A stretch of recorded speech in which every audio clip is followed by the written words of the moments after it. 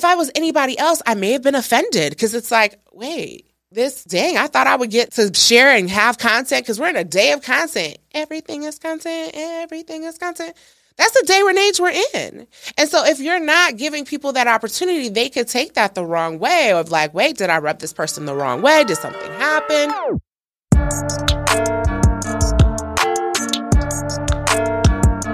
Hey guys, welcome to another episode of the Podcast Trapper. I'm your host, Anna Gogo, founder of Black Pod Collective, Black Pod Festival, and Adode Media. And as you know, with the Podcast Trapper, I take you behind the scenes of all things podcasting, from what it's like to run a community, a podcast conference, as well as a full-service podcast production agency and studio here in Atlanta, Georgia. And as you know, I sometimes have little hot takes on my thoughts, my experiences, and some things that I've seen that either work for my clients or just don't. And a segment around how they built this, talking to industry leaders about how they did the things that they did, as well as independent creators who've been able to do some pretty dope stuff behind the scenes. This week, I'm joining you to talk about something that's a little different. I've already talked about how to pitch to be a guest on a podcast, so please make sure you tune into that. But this week, I'm touching on how to make sure your guests have a great experience. As podcasters, I know we often tend to say, oh, they're not pitching us right. Okay, once they've pitched us correctly and we've accepted the pitch, how do we ensure that they actually have a good experience? Now, the reason this kind of came to mind is I recently had the worst, and I mean absolutely worst, experience as a guest on another podcast. And talking to the person, I recognized there's just a lot of things that she didn't know. Thankfully, she was open to the feedback, but I thought it would be nice to kind of share some of these tidbits because there's a lot of people who you're just learning, and I fully understand that. Some people may not be as understanding because I know for me, I was like, what in the world is happening to me? So first and foremost, you want to make sure that when you have a guest on your show that there's an email communication. I know oftentimes in this day and age, we're so big on just jumping in people's DMs and then letting everything live there. I don't personally find that to be the most professional because it's a little difficult to keep up with things in the DM. I can't easily and readily search for things that were said in my DM. Now I have to kind of go back and forth and figure it out. So making sure that you're going about a formalized way. So if you jump in their DMs and they respond and they provide you, or even if they don't provide you, you ask for their email address so that way you can follow up there. You can send out a calendar invite. I know for some people you're probably thinking these are the basics, but there's somebody who doesn't know, so bear with me. Next up, after you've kind of secured them and they said yes, yay, whoop, whoop, turn up, turn up, turn up, turn up, turn up, turn up. You've gotten the yes. Now what? Once somebody has indicated that, yes, they want to be on your podcast, there's a follow-up process. What this looks like is giving them the logistics and the run of show. So for clients, when we produce their shows, we do send each of their guests a run of show in their production note, which a production note is just kind of giving a high-level overview of what the episode will be about. Now, I know for many of you, you're like, hey, Anna, I work full-time. You cannot possibly expect me to be doing no, you don't have to do it that way. You can instead create a template for your podcast where if you know you have the same segments every time, and then you flip it out that way. It gives people a good understanding of what the episode and what the show and what to expect. I personally prefer when people give me high-level topics that you want me to touch on. The reason for this is I take it very seriously to be a guest on your podcast. I want to do research to make sure I understand fully. I'm going to do some research to understand your audience specifically so that this way I can give tangible examples. I can kind of glean into what they need. If you've given me no information, the likeliness that I'm going to now go dig in without actually having any direction is difficult. I don't want to just start driving into the night with nowhere to actually go. You know what, y'all? I'm dropping bars today. I mean, hot fire. Like the trapper in me is activated. It must be because I'm tired. Maybe we should do this more often. No, we should not. I'm a little cranky. Matthew is shaking his head. But I say this to say, like, when you think of preparing somebody for a conversation, you want to let them know what they're walking into. My worst experience was because I genuinely had no clue what I was going to be talking about. And in my defense, I made a bad choice. I made the decision that clearly it has to be about podcasting because that's what people typically reach out to me about. And that was not the case. They wanted to talk about my mental health, and that wasn't something I really wanted to talk about. It was very strange. And the reason for this is I'm very specific about what my niche is and what my platform is. I don't want to give you advice about mental health because, baby, I'm still figuring out what that look like. I just work and go home. Self-care. That's it. So that's not something I readily want to engage in conversation. So it's important that when you're reaching out to people, you're highlighting, and I'm not saying the exact questions, but what I call overarching themes. And so by an overarching theme, it's like, these are the things that I'm going to discuss with you, and this is what this is going to look like. Kind of take them on a journey of what it's like to be on your show. Give them an episode that you're like, hey, this could be a really good one for you to listen to that's similar. Because keep in mind, when you're pitching to someone for them to be a guest, you want to also do the work just like when you want them to pitch to be a guest. Hopefully that made sense, because I said the same thing twice, but in different ways. And I hope my tone made the difference. So I'm going to say it again because it didn't feel like it resonated, and I want to connect with you. So if you're pitching to someone for them to be a guest on your show, you want to do the work to make sure that they are prepared to be a guest and you are ready to talk with them. But just on the flip side, when they are pitching to be on your show, they want to make sure that they're doing the same. Whew, that was hard. And so with this in mind, it's important to do that legwork to inform people so they can be properly prepared. And I know some shows who like to blindside people, who like to kind of catch you off guard to get your on-camera reaction. Be mindful of that. That can come across in not the best of light on camera because people can see your expressions and it's not as easy to edit some of those things out. And people can see people's discomfort.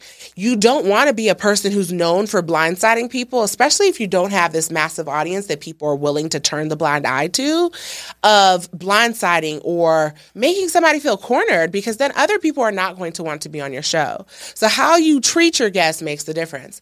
But here's the last piece. And I don't know if I should say last because I may have more, but it is important to ensure that you are following up with these people after they've been a guest, to tell them when the episode goes live and give them the assets. So anything that you're creating to share, ask them to share. My worst experience, this person didn't even tell me it was going live. I didn't know. I don't know if they tagged. I don't even think they tagged me. And it's probably because of the fact that I don't let people tag me. But I basically had no clue the episode had went live. I instead was scrolling and I see myself and I'm like, oh, okay. Why didn't I know about this? I had to then reach out to her to say, hey, can you share some of the assets with me so I can share it? And this is not the first time I've had this experience. So it lets me know that this is something that's more prevalent. When you're getting a guest to be on your show, you want to get in front of their audience. Like, you want to utilize that opportunity to tap in. Tap in.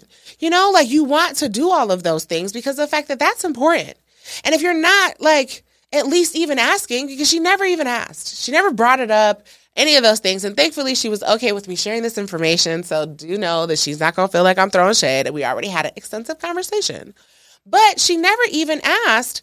And if I was anybody else, I may have been offended because it's like, wait, I thought I would get to share and have content because we're in a day of content. Everything is content. Everything is content. That's the day and age we're in.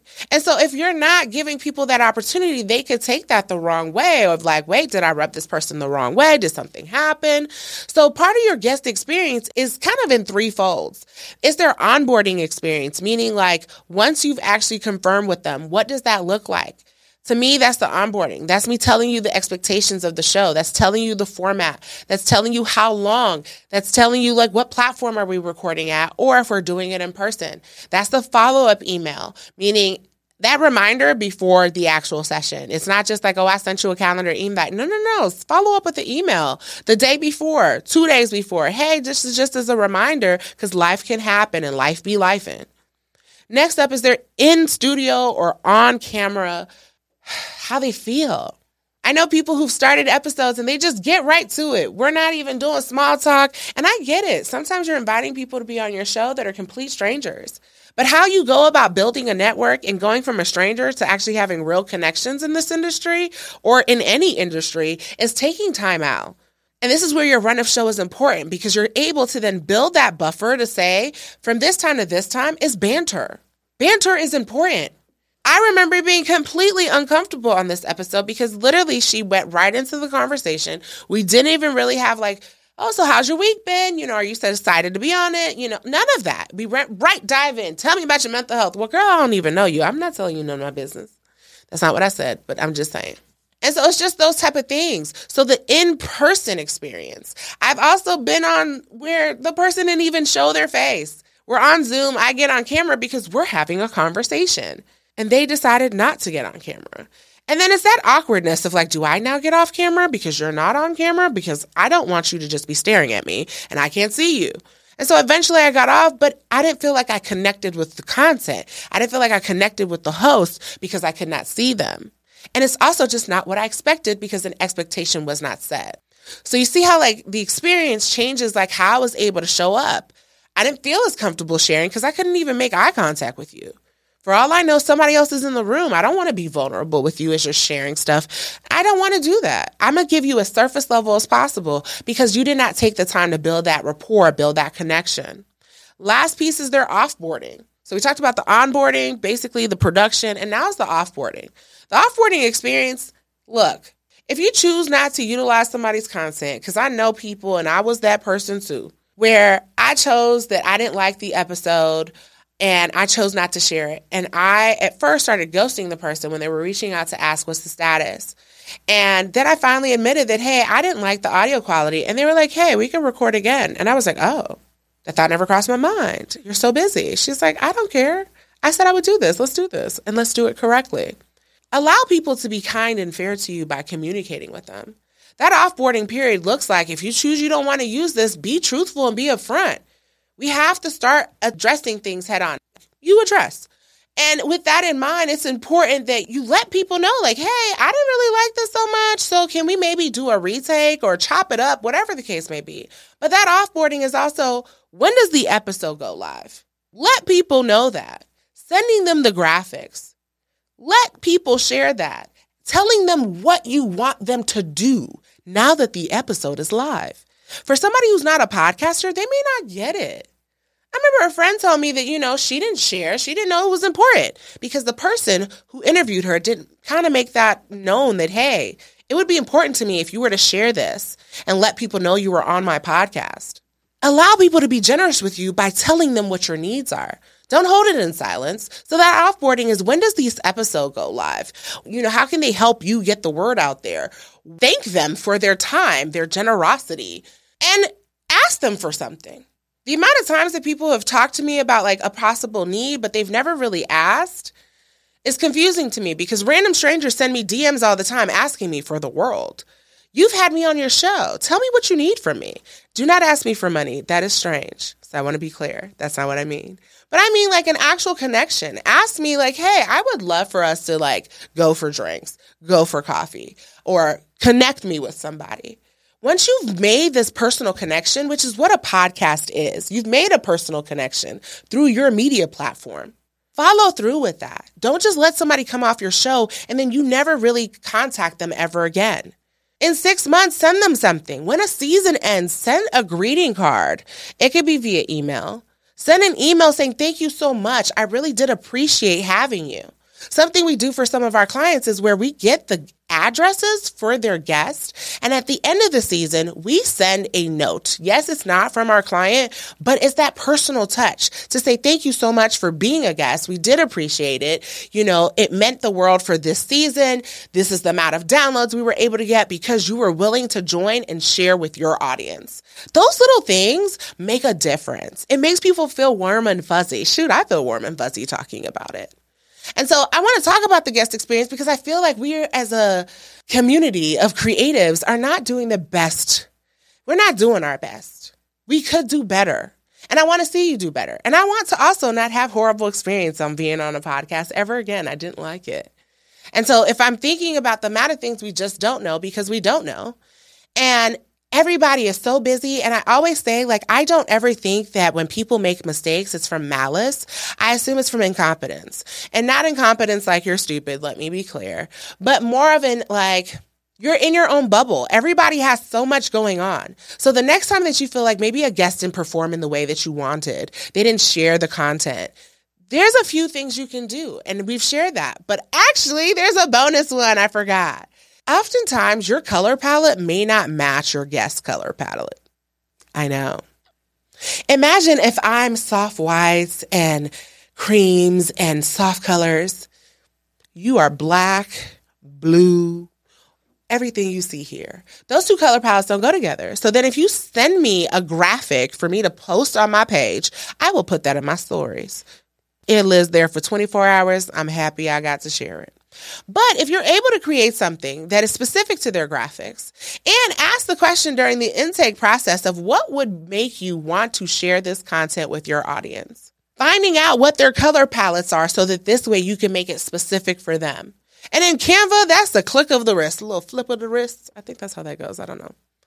So those are just some bonus things that I forgot to say earlier that I hope you found helpful. And as always, I hope you enjoy this content. I love making sure that I focus in on not just the podcasting space, but also my experience as an entrepreneur, community builder, producer, brick and mortar business owner, team builder, connoisseur. I like to take you guys on the journey of what it is to turn podcasting into your trap, which in my case, I've turned podcasting into my business, my passion, and my hobby. And so I hope you guys found this information helpful, and I hope you share it. Like, subscribe, tell a friend that the podcast Trapple is here.